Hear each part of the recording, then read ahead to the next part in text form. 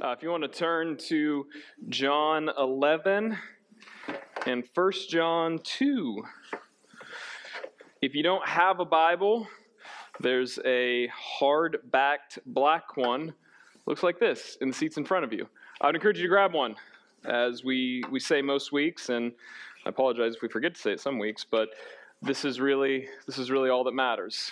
Not literally this, because we don't worship the Bible, we worship King Jesus, but this is how we know Jesus. This is how we know it's true. And so if I get up here and I just have this really banger of a sermon and say all the funny, cool things, and I just have the best, most profound thing, and you all just are so thankful that you came here instead of another church, that's forgettable Monday, Tuesday. But if we read the words of God, if we hear God speak to us, see, that's eternal. That's what matters. So that's why you should grab a Bible.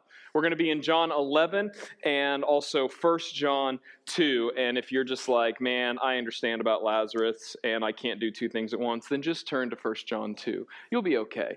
I've been thinking, you write sermons and you think through these things or whatever. If you prepare any sort of public speaking thing, there's a weight of like, man, I want to communicate the right things. I want to say the right things. And you start, I would imagine a good speaker thinks about their audience. You think about who's listening. And there's just, last night and this morning, I couldn't get past thinking about just the diversity of people that gather when we worship together. And it should be that way. It should be an eclectic group of people that come to worship Jesus. And on a Sunday like Easter Sunday, people bring their friends and family in. And so there's people who are not normally here, people who used to be here a while ago, and now they're here visiting or whatever. There's just a eclectic group of people. And it reminds me of sometimes when I'm praying with people, I feel led to thank the Lord for him, if you know me, you've heard this, but I thank the Lord for how he orchestrated it that we're here in that moment. And there's something to me about the humility of acknowledging that God brought us here, that so many choices and things could have changed that prevented us being here. Maybe you chose a different career path. Maybe you chose a different pastry last night and you get stomach bug and you aren't here, whatever. So many different decisions, so many small things. Talk about the butterfly effect, man. But so many things could have changed, and somehow God worked out that we're here in this moment together. And that means something. That must mean that there's a God who's above us that has something to say to us. Or it means we control our destiny. Or I guess it's all random, chaotic indifference and we just live and die and whatever. But that gets us thinking about life in general. And that's what I want to wrestle with this morning. What is life? Because we have a whole different collection of lives that have come in here. Whether you're a farmer or you've never touched a pitchfork or I just immediately started thinking about what is another farm thing besides a pitchfork. A tractor, or maybe you've never done jujitsu or it's your thing. Or maybe you're like, David's a CrossFitter and I lift weights every night, whatever it is. Like you have different parts of your life that this is what it means to live. This is life. And as we think about life, I keep coming back to John, and I'm sorry if this sounds like what I said a couple weeks ago when we started the book of John, but John wants you in his gospel to think about life. He starts by saying, in him, referring to Jesus, was life, or is light, and that light was life, right? It was life, and that life was the light of men. Jesus was life. Later on, Jesus says, I'm the bread of life. Jesus says, I'm the way, the truth, and I'm the resurrection and then at the end, you guys catch on quick. Yeah, we're saying life at the end of everything, right? And at the end, John says, I've written this so that you may believe. And through believing, you would have life. Yeah, everlasting life in his name. 1966. Who was alive in 1966? Ooh, outed you. Ha! Old Frankie boy put out Rat Pack Frank. You know what I'm talking about? Who am I talking about? Sinatra. He came out with a song. That's life. That's what all people say. Anyone know? Flying high in April. Someone knows Frank Sinatra. Where's my wife? Shot down in May. But I'm gonna change that tune. You did not expect Frank Sinatra on Easter Sunday, did you? Ha! When I'm back on top in June. Oh, Frankie's gonna change it. He's going to, that's life. Highs and lows, things happen. Life stinks and then you die. That's life. You can change the tune in June. Something's magical about June to Frank. I don't know. He really likes springtime and summer, right? 30-something years later, there was a song or an idea that was kind of made popular by a guy named Jonathan Larson, and then recently Lin-Manuel Miranda made a musical called Tick, Tick, Boom. You guys familiar with this? I'm looking at people who I know are familiar with this, right? Okay, so in this, it's different. It's not just singing about life. It's like, life kind of stinks, so just get over it, right? They're all sitting around, his friends in his impoverished apartment. Jonathan Larson, he's a starving artist, right?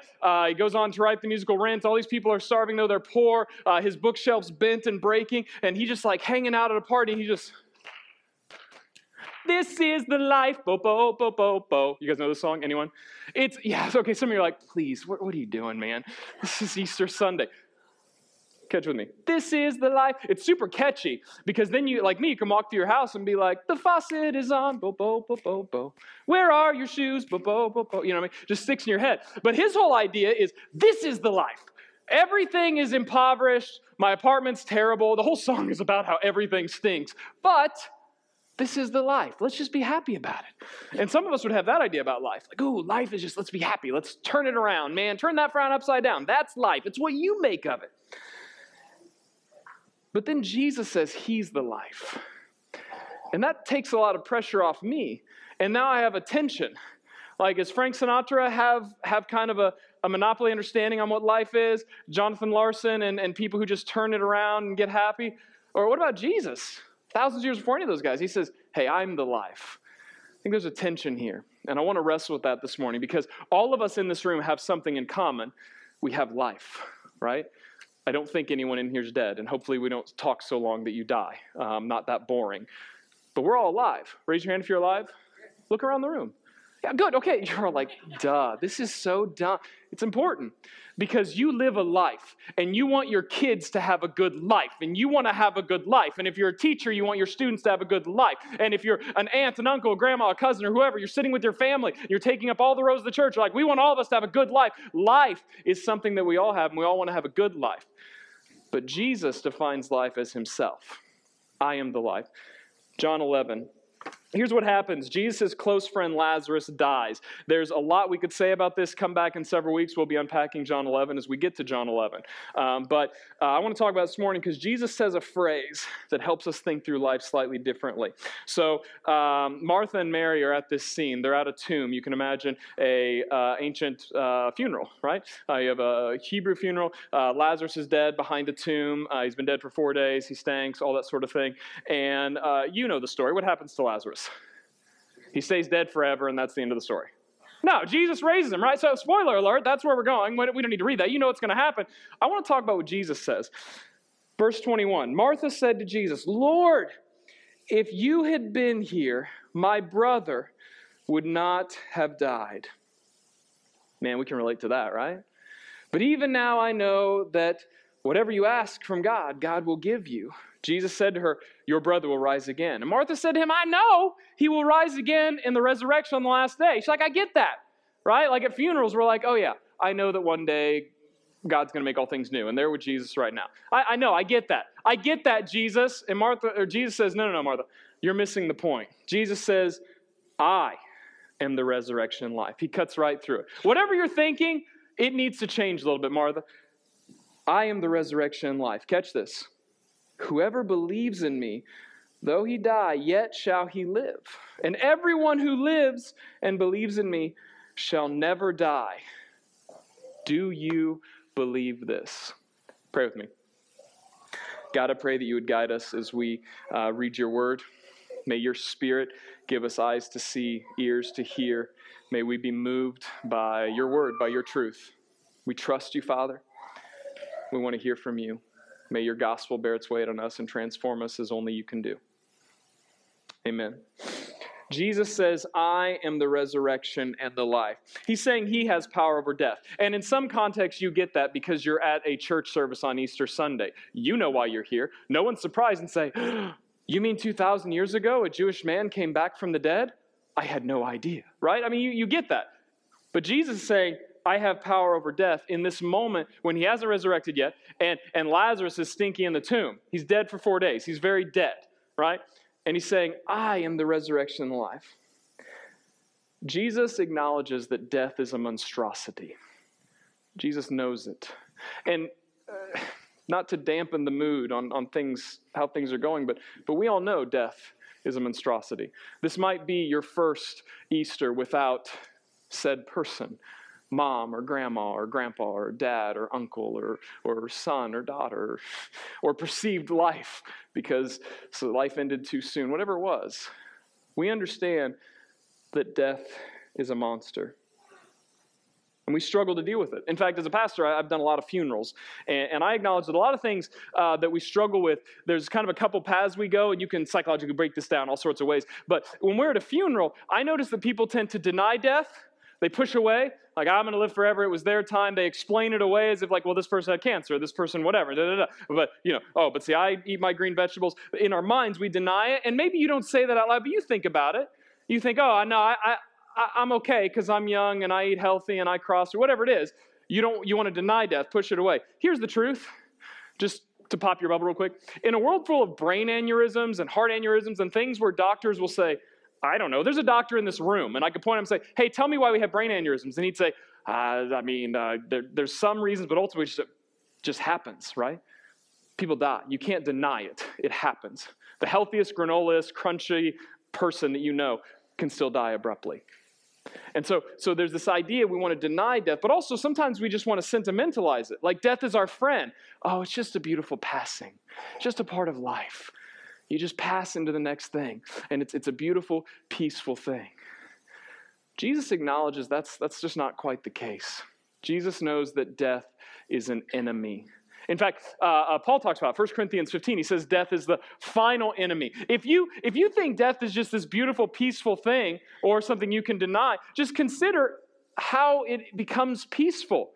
Sure, you see people at funerals that look peaceful, but someone got paid to make them look peaceful. Come back to that person in 4 or 5 days. How do they look? Death contorts. Death destroys. Death is a monster. Paul says death is the final enemy in 1 Corinthians 15. We know it's not something we can deny. It's not a friend. Jesus knows death is a problem. In fact, even though he knows he's going to raise Lazarus, he knows he has the power to do that. Jesus doesn't just sit in this death moment with Mary and Martha and say, hey guys, hold on. Hold my drink. I'm going to fix this. No, Jesus, what does Jesus do? You know the story. It's the shortest verse in the Bible. What does Jesus do? Jesus wept. That verse is worth its weight in gold and thousands of conversations. Many, many minutes and hours of long walks and contemplating. In the face of death, Jesus wept. In fact, the Greek there, it says that he was deeply moved. And if you're a Bible nerd, then you want to argue over this Greek word. Was Jesus angry that Lazarus was dead? Or was he emotionally deeply moved? He was so sad. And then they debate, what does this word mean? Here's a thought for you. How do you feel about war? Does it make you angry? It's okay to shake your head yes. Does it make you sad? Sorry, I'll keep going. Maybe you don't have emotions. What about the water issue? Did you know that every 6 to 10 seconds, some child in the world dies because of not having clean water? Do the math. If I preach for 45 minutes, how many dead children are we talking about? Does that make you angry at the 2-hour shower that you took this week? Does that make you sad? Yes. What about trafficking, human trafficking? How do you feel about human trafficking? Does it make you happy? No, it makes you angry. But also you sad that children are abducted off the street and then given away, actually exploited for powerful men who are perverted? How does that make you feel? Jesus steps into death and brokenness, and he's so deeply moved that he weeps because death brings about all sorts of emotions, of anger, of fear, of pain, of hurt. Jesus weeps. As we should. Jesus knows that death isn't a friend, that death is an enemy, that it twists and corrupts. Why is death an enemy? Like, why does Paul say it's an enemy? Why does Jesus claim that he has power over it? I'm the resurrection and life. Why are we so uncomfortable with it? You've probably heard this before, but I'm going to tell you again. If you've been in this room, you've heard a lot, because everything comes back to Genesis 1 and 2. Everything. God didn't plan for life to be about disorder, chaos, pain, and death. God created a good world. And you know that because you've eaten good food. You've had good experiences. I could take this analogy as far as you want either way, but pick your favorite thing. There's something good you've experienced in the world, and that is a philosophical ripple that helps you understand there has to be some objective source of good, right? Every good thing is a shadow of that good source, and every bad thing is bad because we know what is good. God created a good world. He created us to bear his image. You were to create good things, to rule alongside the Lord, to have everything point to him, to say he is good. He creates good things. But we weren't satisfied with that. Humanity didn't just want to be a painting that reflects the beauty and power of the painter. We wanted something more. We wanted to be like God ourselves. Insert Genesis 3. He, the serpent, said to the woman, "Did God actually say you shall not eat of any tree in the garden?" God gave boundaries when he created. Just like any parent, just like any teacher, you have a role in life where you've had authority. Maybe it's just your gecko at home because you're the person here that only has reptile pets. That's fine. No judgment. Who is it? Doesn't matter. Someone here. You have a creature. You have something. Maybe a little poofy that yip, yip, yips. You've got the annoying dog. It's annoying. But you take care of it and you give it boundaries. You can go to the bathroom here. You can't go to the bathroom here. Our children have boundaries. People in this room, when you go driving, you have boundaries. If you don't follow the rules, something bad happens, right? God gave boundaries because he loves us. Because you can't have life when you decide what you want. You have life when you have boundaries for the existence of what the created order is. Because we all know that if everyone just lives however they want, someone's going to get hurt because someone's wrong. No matter who's right, someone's wrong. And so God gave boundaries. Hey, this is the tree you shouldn't eat from. And so the serpent says, did God actually say that? Eve said, we may eat of the fruit of the trees in the garden. Verse 3, but God said, you shall not eat of the fruit of the tree that is in the middle of the garden. Neither shall you touch it, lest you die. First time death is mentioned. Lest you die. Implying there is not death now. If you eat of the tree, you will die. But the serpent said to the woman, you will not surely die. That's a lie. She literally just said what God said. She said it. This is what God said. And the serpent says, to your point, bro, you surely won't die. And you're reading this and you're like, I just read the story. It's what God said. She said what God said. He knows what God said. The serpent's clearly an idiot. Walk away. Talking snakes are weird. If a snake talks to you and says to do something opposite of what the creator of the universe says, maybe you ought not do it. Duh, right? It's really easy for us to put ourselves as the morally high people in the story, right? Oh, we're above this. I've never done anything apart from it, right? But it's so ridiculous. It's a lie. I put John 8 there. We'll talk about that in a minute. Surely you won't die. For God knows that when you eat it, listen to this. Listen to how attractive this sounds. Lean into this. Your eyes will be opened. Does that sound like something you've heard? Does that sound like I don't want to paint everyone like is waiting for a pastor to say something so you can paint them as, red or blue or whatever. Like I'm on this side or I'm libertarian, whatever. I hope I confuse all of you because I step on everyone when I'm up here. But here's the thing. Have you heard people on one side say, oh, if you do this, you'll be open. Your eyes will, you can't see this. You need to see this side. You need to be woke, whatever it is. Pick your word. Sorry if I just offend you by using the word woke. Get over it. It's a word in our culture, right? What does it mean? You'll be awakened. Your eyes will be open. You'll see. It's the same narrative that's used over and over in history. You don't see things right. You need to see things right. Listen, God knows that your eyes will be open and you'll be like God. Ooh. And I know some of us are very Sunday school. I'm like, I would never want to be like God. No, you decide what's good and evil. You get to decide what Facebook posts are appropriate. You get to decide when you're angry enough at your spouse to say rude, lashing things. You get to decide how deeply, harshly you punish your children. You get to decide how snippy and rude you are to people at work. You get to be God. Ugh. You get to decide who you date. You get to decide how you dress to appease the audiences of your school or whatever it is. You get to decide. There's no authority. You won't die. There's no consequences, no limitations. You could be like God. All you have to do is disobey, defy him. And you know the story. And I hope I paint that in a way you understand that makes it personal for you, because this is literally every one of our problems. The reason I mention lies in John 8 is Jesus says the devil is the father of lies. Interesting, when Jesus teaches us to pray, he says, our Father. There is a good Father, full of truth, full of life. And there is a father of lies. Every problem in your life, every problem in your life is rooted in a lie. If you're in this room and you have a marriage issue, if you have a parenting issue, if there's an addiction, some sort of suffering, some sort of tension, anger that constantly swells up in you, everything comes back to a lie. And if you talk to a counselor, they'll tell you that the goal of counseling is to teach people to unearth their lies, the messages or their beliefs is sometimes lingo they use, and to point them towards something that's more true, more right. Adam and Eve eat the fruit. Death is inserted into the world, and then you see this constant ripple of pain. The very next story, after Adam and Eve are cursed, look at it. Genesis 4. Cain is upset because his offering isn't the right way. He's upset. In fact, Scripture says he's what? Angry. Side note, what are you so angry about? If there's something that consistently makes you angry, those people and their political thoughts on Facebook, those people on the left, those people on the right, those Trump supporters, those Joe Biden, blah, blah, blah. If there's something that makes you angry, watch out, because sin's crouching at your door. And anger is not inherently sinful. But if you're an angry dude, if you're an angry gal, maybe you should consider that anger was mentioned in Scripture just after death, and just before the first time sin's mentioned. Here's the first time sin's mentioned. Genesis 4, 6, and 7. The Lord said to Cain, why are you so angry? And why has your face fallen? He's fired up. He's contorted. He's just, this is Cain. If you do well, will you not be accepted? Do well. What is good as God's defined it? What God says. So if you live in the boundaries, how many parents have ever said this? If you do well, won't you be okay, my boy? Like, come on. It's this basic understanding of how you relate in boundaries. If you do well, will you not be accepted? If you do not do well, sin, first time sin is mentioned in Scripture, sin is crouching at the door.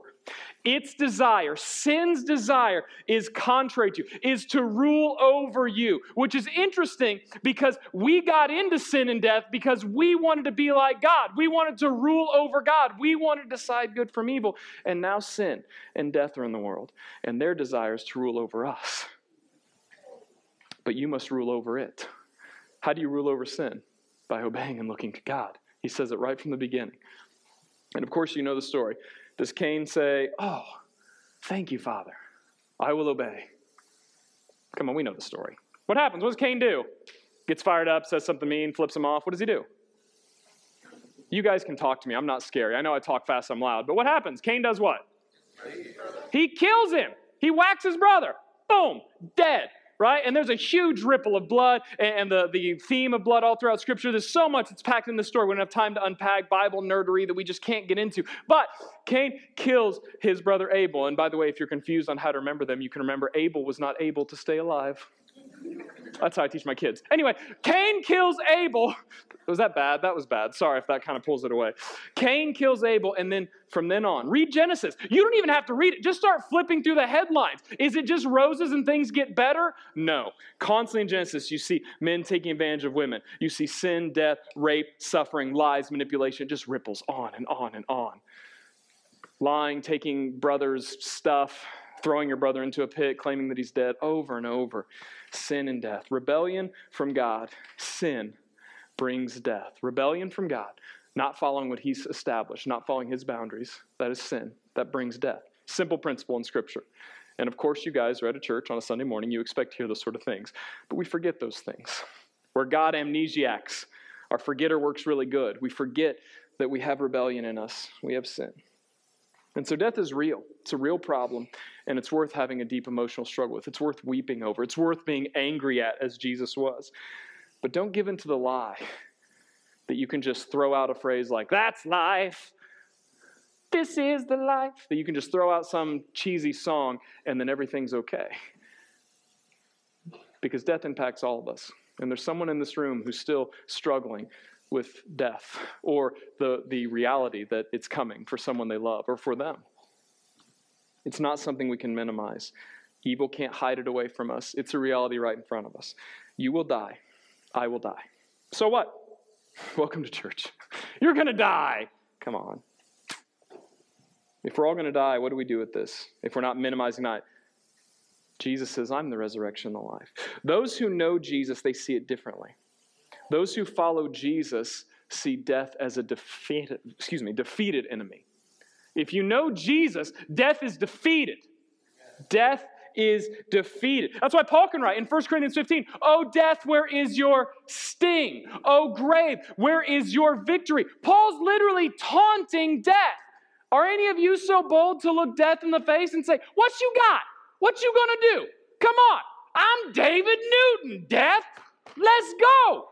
I'll tussle. I'll roll with you, homie. Can you lift like this? Anyone in here take on death?"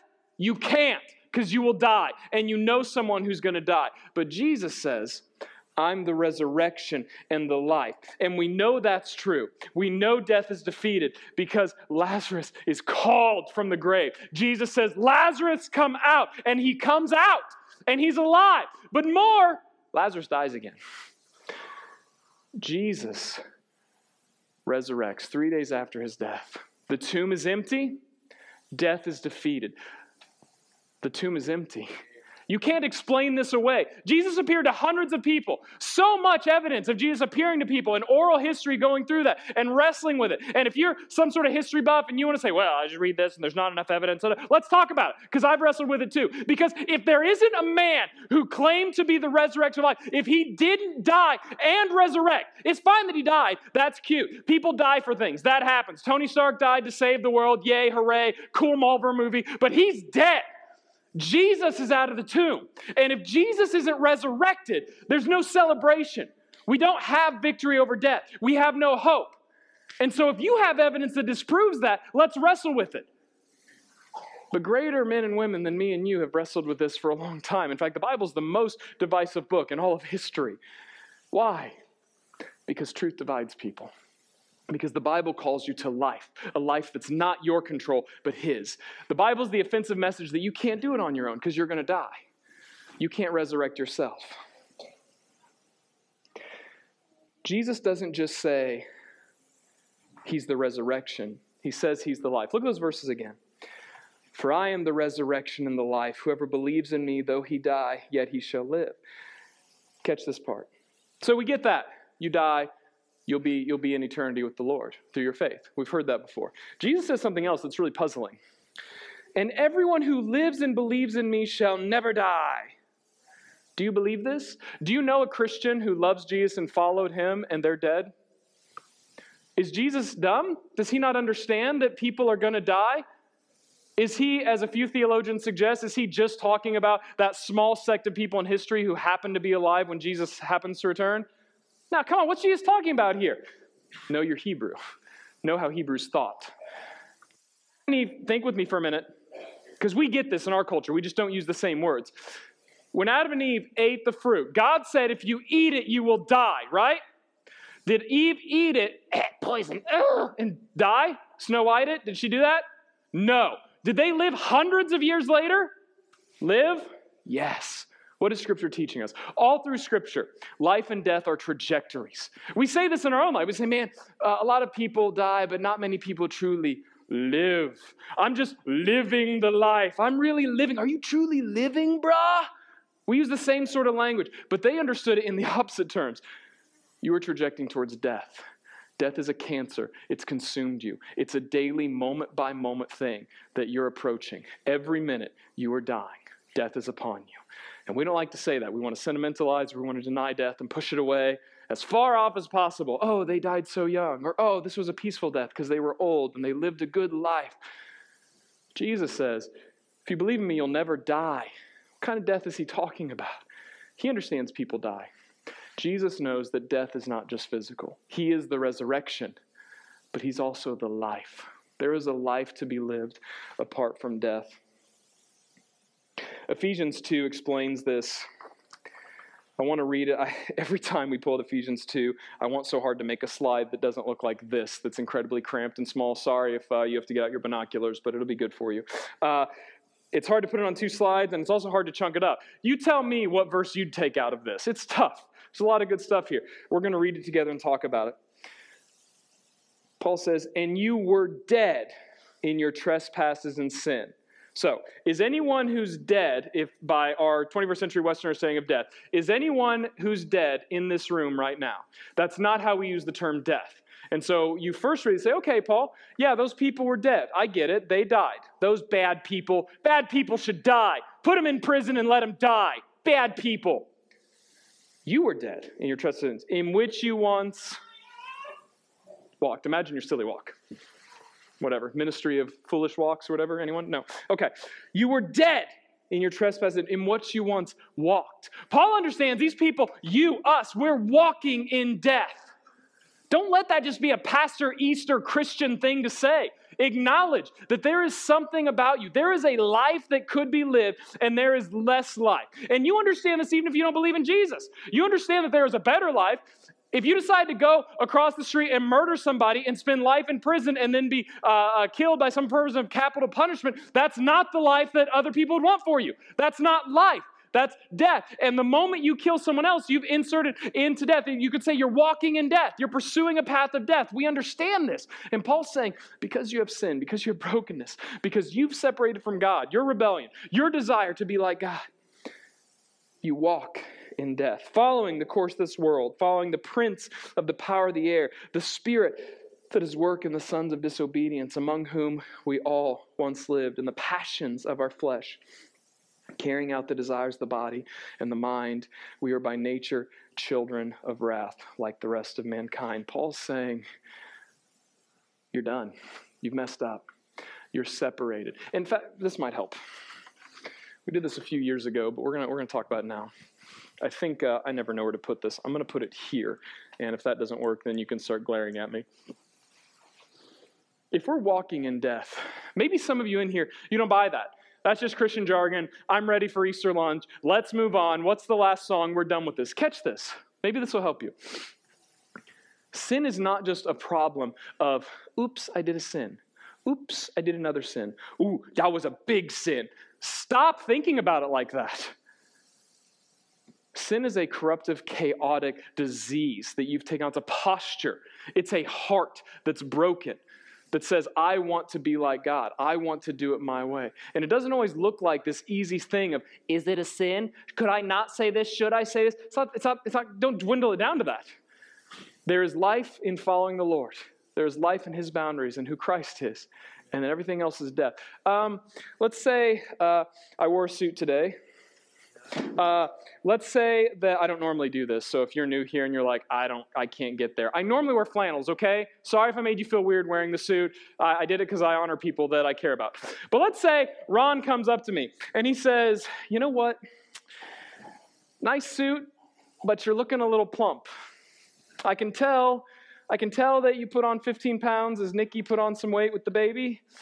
And I know you've been working out a lot the last couple weeks, but it's showing that you're on the spectrum of fit and fat, you're not on this side of it, if you know what I mean.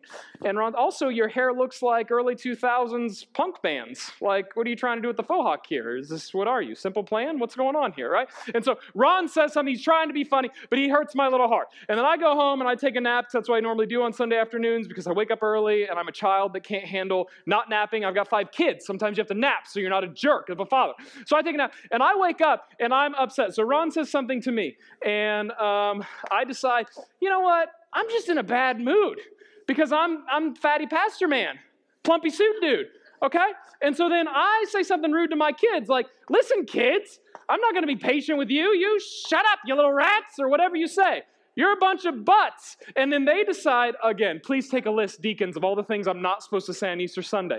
So then my kids, they've got this mess, and then they go and they say, you know, we hang out with the Moss kids sometimes, but we're in a bad mood. And so they're mean to the Moss kids. But Adam and Sarah, they've just had some brokenness in their life. Sarah's dad passed away. They've been having a really hard time the last week, some things going on. And so then their kids are rotten because of my kids. And then Adam and Sarah get upset, and they're angry. And then Adam goes to work, and he works at the hospital. He's got all these people, and he's on a phone call with a guy from Denver, Colorado, and he says something snarky because he's angry. And then that guy drives home, and somebody cuts him off, and he's already mad at Adam. He doesn't even remember Adam. He doesn't know Adam's kids or anything, and he cuts someone off, and he just does the thing you do when you take control over people on the road. They look over at you, you see each other through glass, and you're like, there's one hand gesture that communicates I'm above you, and you're an idiot. And so they give it to him, right? And that guy gets hurt, so this other guy gets in. He goes home and yells at his wife, which hurts his kids, but she's a Sunday school teacher, and she goes to Sunday school, and she yells at some kids because she's angry. And then all of a sudden, this mess just keeps happening, and people keep hurting each other, and everything gets all broken,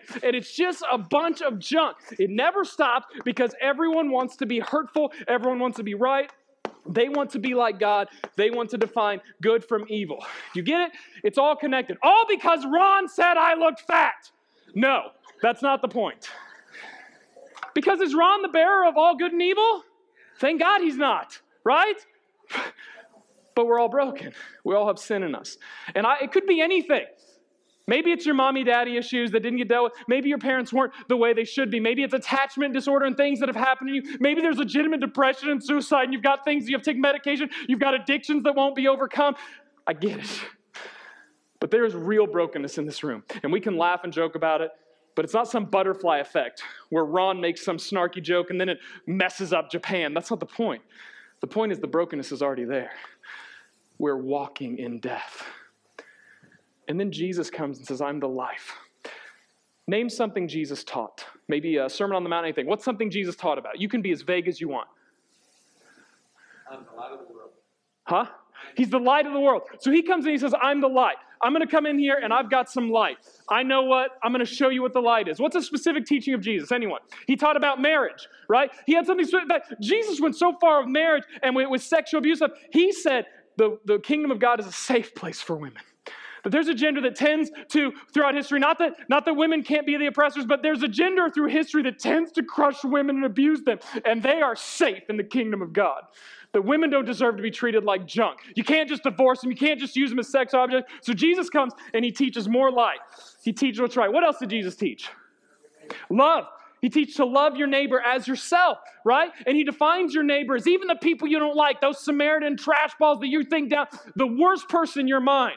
Those Democrats, those Republicans, they probably voted for Joe Biden. You're supposed to love them, right? And Jesus goes and he teaches about loving people. He says to sacrifice yourself. He says to wash feet. Jesus comes and he's literally getting the hell out of you. He's literally getting the death out of you. He's literally getting the darkness, the brokenness out of you. Jesus comes, when he says he's life, it's not just some disembodied future where you get to poof, be with grandma. Now. You have life now. So when Jesus comes in and he says, you will never die, he's talking about right now. You were dead in your trespasses and sin. You are full of a life trajecting towards hell and separation from God. This is not the life. You're living in death. Listen to the rest of this verse. We were dead in our trespasses and we're walking in this death. Verse 4, but God, being rich in mercy, take this in, church. Because of the great love with which he loved us, even when we were dead in our trespasses, he made us alive together with Christ. Even when we were dead, he made us alive. I am the resurrection and the life. By grace, you have been saved and raised up with him, and seated us with him in the heavenly places in Christ Jesus, so that in the coming ages, he might show the immeasurable richness of his grace in kindness towards us in Christ Jesus. By grace, you have been saved through. And this is not of your own doing. It is the gift of God. Not a result of works so that anyone would boast, for we are his workmanship, created in Christ Jesus for good works. We are his workmanship. We are made new. We are created in him. We're not walking in death. We're walking in newness of life. In fact, it even says we have workmanship. We're his workmanship, created in Christ Jesus. God prepared beforehand that we should walk in them. Paul starts by saying, you are walking in death and sin. You are walking in corruption. But because of God's great love for you, through Jesus Christ, he has saved you. And through your faith in him, you can walk in what's right, in newness of life, in good works. Does anyone here want to do bad stuff? No, I want to do good stuff. We want good stuff for our life. The Bible tells us that only comes from Jesus. He is the life. He is the resurrection.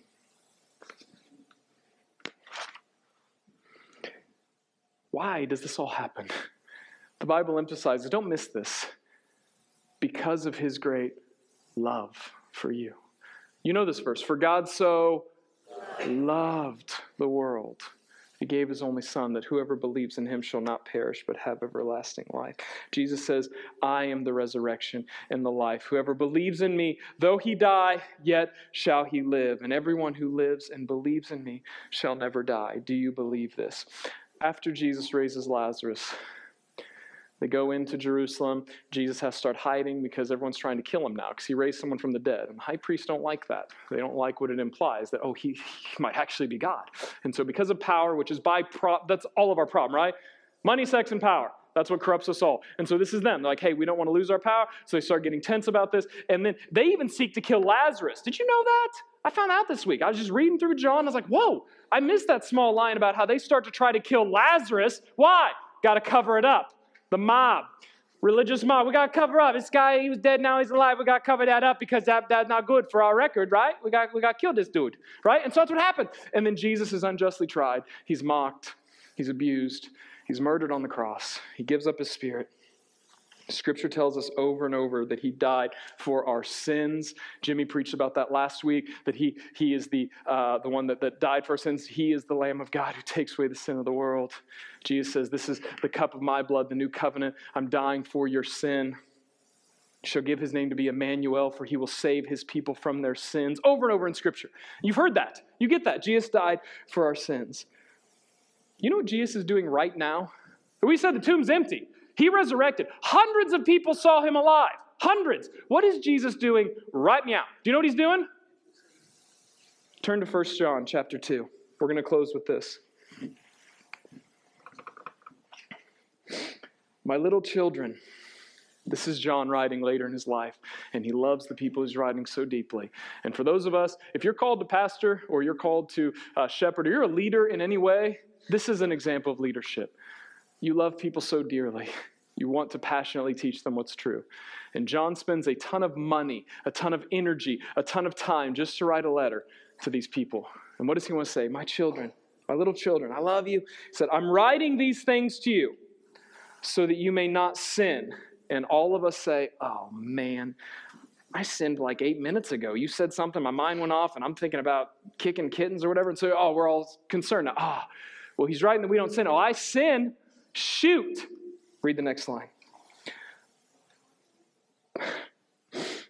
But if anyone does sin, we have an advocate. Say advocate. Say advocate. We have an advocate with the Father, Jesus Christ the righteous.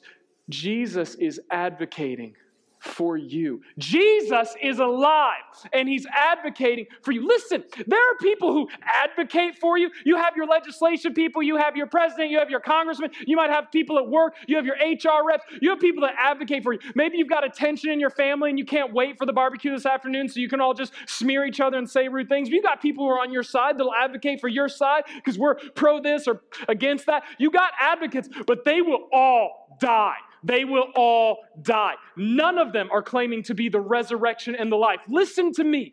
Everything you stand on, they say, this is the most important thing. I've got all these people who agree with me. All of them will die. And they might say they would die for you. They might say they love you and they'd take a bullet for you, whatever. None of them resurrected for you. They're still dead. They will die. Jesus rose again. He sits before the Father advocating for you. If you're a millennial or younger in this room, this analogy might fall way past you, but does anyone know what this is? When you go to the store and you purchase something, it prints out this magic piece of paper. Boomers love it. You know what this is? It's called a receipt. I make that joke. My wife's snickering. I make that joke because my wife and I, people who have a certain age, if they give you something, they want you. They passionately care. Do you have your receipt? Keep the receipt because everyone's out there to break your neck. And if you got your receipt, it'll say, they just care. And some of you are like, yeah, I've still got the receipt from the radio I bought 50 years ago. Who's that person? Yeah, you've got the receipt. Why? When I go back to Lowe's, if they say, hey, you stole this hose part. You can't have this hose. You stole it. I can say, no, it's been paid for. Jesus advocates for you because he paid your punishment. He's the propitiation for your sin, as the verse goes on to say. He is the propitiation for our sin, and not for ours only, but for the sins of the world. No one else can claim to be the appeasement for your sin. The word propitiation comes from pagan worship. It's this idea of the gods need appeased. All the gods up there, they're so mad at me. I must do something so their face might shine. Glance towards me, God, so that things will be peaceful. Oh, woe me. And Paul uses this term here to say, you know who's the propitiation for you? You know who advocates for you? Jesus Christ, the risen one. He stands before God and he says, it would be unjust for you to punish this person because they trust in me and I took the payment. So you can't put your punishment on them because I took your punishment. And so because you love them, because we love them, we did this. And so I advocate on behalf of this person. Do you have your receipt? Do you know Jesus? This is not a simple Easter Sunday. It's not just another Easter. It's not just a time where you come and maybe you know me and you knew that I was going to get up here and flap and get excited and talk fast. Don't let that go by. Do you know Jesus? Because you are walking in death. Jesus has come to get the death out of you. He is the resurrection and life. If you don't know Jesus in this way, you don't have your receipt. You will die. It was really popular for a while to use language like, are you a born-again Christian? I believe a president said it once, and then people really emphasized, are you a born-again Christian? That was before my time. But I know this. A professor said this to me. If you're born once, you die twice. If you're born twice, you die once. If you know Jesus, though you die, yet you will live. And you experience life day after day. You figure out what it looks like to be a cattle farmer in Christ. You figure out what it means to be a nurse in Christ. You figure out what it means to wear a suit in Christ. You figure out what it means to be homeless in Christ. You seek Jesus in all that you do. You figure out what it means to recover from your addiction in Christ. You figure out what it means to see your broken marriage restored in Christ. Because Jesus is getting the death out of you. He's bringing life. If you don't know Jesus, you're trajecting towards death, eternal separation from Him. Do you have your receipt? Jesus is advocating for you. As we close and the band comes forward,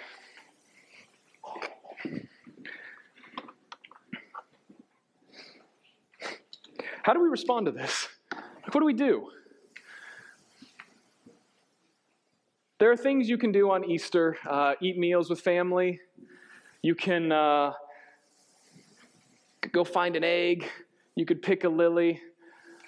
Jesus would say, if you want to celebrate Easter, you live life in Him by believing in Him. You want to celebrate Easter? That thing that's on your mind right now, that death that's still in you, that thing that's still trajecting towards hell, you give it to Christ. And you say, I'm going to follow Jesus and not be separated from Him. I'm sick of allowing this thing controlling my marriage, controlling my brain, getting bandwidth and making me angry and tense. I'm sick of being controlled by this substance.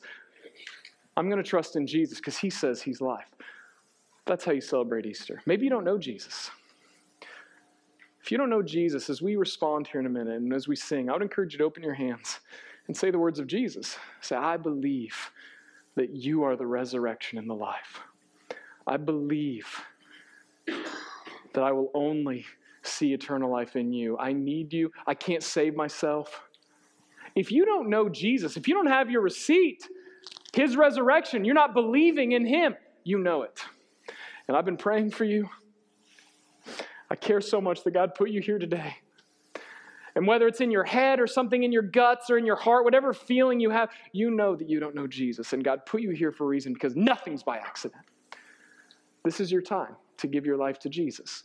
If you want to pray and give your life to Jesus, say, man, I trust in you, Jesus. Do that now as we sing. This is why we have a time of response, because the Word of God, the truth, has been spoken to us, and we can't just poof, go out the door. We have to respond because it's true. And so I'd encourage you to open your hands and say, I need to follow Jesus. If you do know Jesus, I've been praying that God will show you ways in which you're continuing to walk in death, ways you're not seeing the good works He's called you to, ways that you're not seeing Jesus as life in other parts of your life, and that you would open your hands. Say, Jesus, I believe you're my resurrection. I have my receipt in you. You have resurrected. You're advocating for me, but these parts of my life still feel like death. I need you to show me life. This is your time to respond. Jesus says, I am the resurrection and the life. Whoever believes in me, though he die, yet shall he live. And everyone who lives and believes in me shall never die. Do you believe this? You are saved. You are saved by grace through faith. It's not of your own doing. It's a gift of God. Not a result of works, so that anyone should boast. We are Jesus' workmanship. We are created in Christ Jesus for good works, which he prepared beforehand, that we should walk in them. There are a lot of songs about life. Could list all these songs that tell you how to live your life, that you only live once, whatever it is. We're about to sing a song about the only life that matters. It's a deeply meaningful song called Because He Lives. And I am certain that there are people in this room who can't honestly say, or maybe watching from home, you can't honestly say, because He lives, I can face tomorrow. Because He lives, all fear is gone. Because I know He holds my future. And life is worth living because He lives. Maybe that's not you. And if it's not you, the Spirit's moving in you right now. I believe it. There's no emotional lights being dimmed, music playing to draw you in. This is God's word. You know Jesus and you follow Him, you believe Him, or you don't. But maybe you do still struggle and you live in fear. You have things that are struggling. We're going to sing this song together because it is a declaration that because Jesus lives, because He advocates for you, because He's standing before God right now as your propitiation, as your appeasement, as your judgment, resurrected to say, I've paid for this. I'm the receipt. Because He advocates for you, you can face tomorrow. All fear is gone because you know He holds your future. And life is worth living because He lives. Let's stand and pray. God, I pray that you would guide this response. For those who don't know you, I pray that your Spirit would move in boldness, that they would hear your call.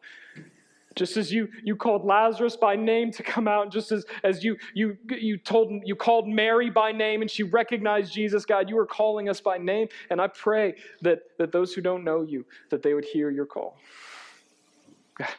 So recognize the limitations here, and I pray against anything that evil has done, any miscommunication, any misunderstanding. God, your word is true, and we believe that Jesus is the resurrection and life. And I pray that you would continue to show us your life as you get the death out of us, you get the darkness out of us, as you show us the way, the truth, and life in Jesus. I pray for those who have darkness and death in them. They're walking in death. Teach us to open our hands and to trust in your life. God, move in this response time. We trust your Spirit. We look to you. Thank you for your love for us. Amen.